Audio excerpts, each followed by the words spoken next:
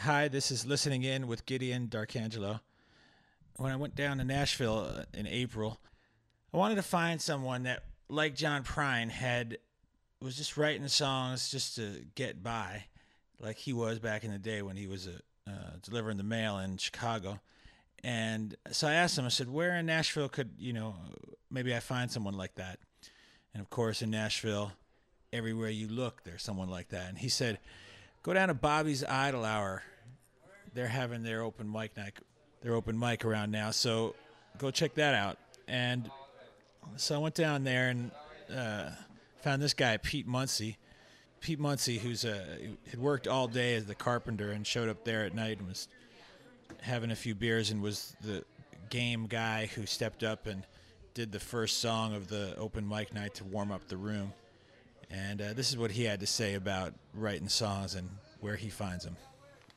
I don't find time to write songs. The songs find me, and I never sit down and try to write a song.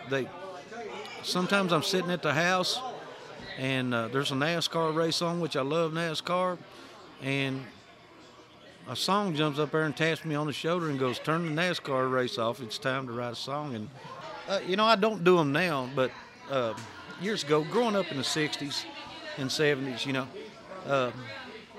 I've probably done every real good drug was known to be done back then. But when you write a song and it's there, and there's no drug like that. There's no drug like that.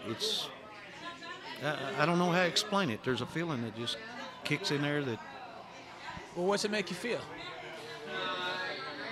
I don't know, you just get this real great buzz, and it's like, yes, this is it. This is why I write.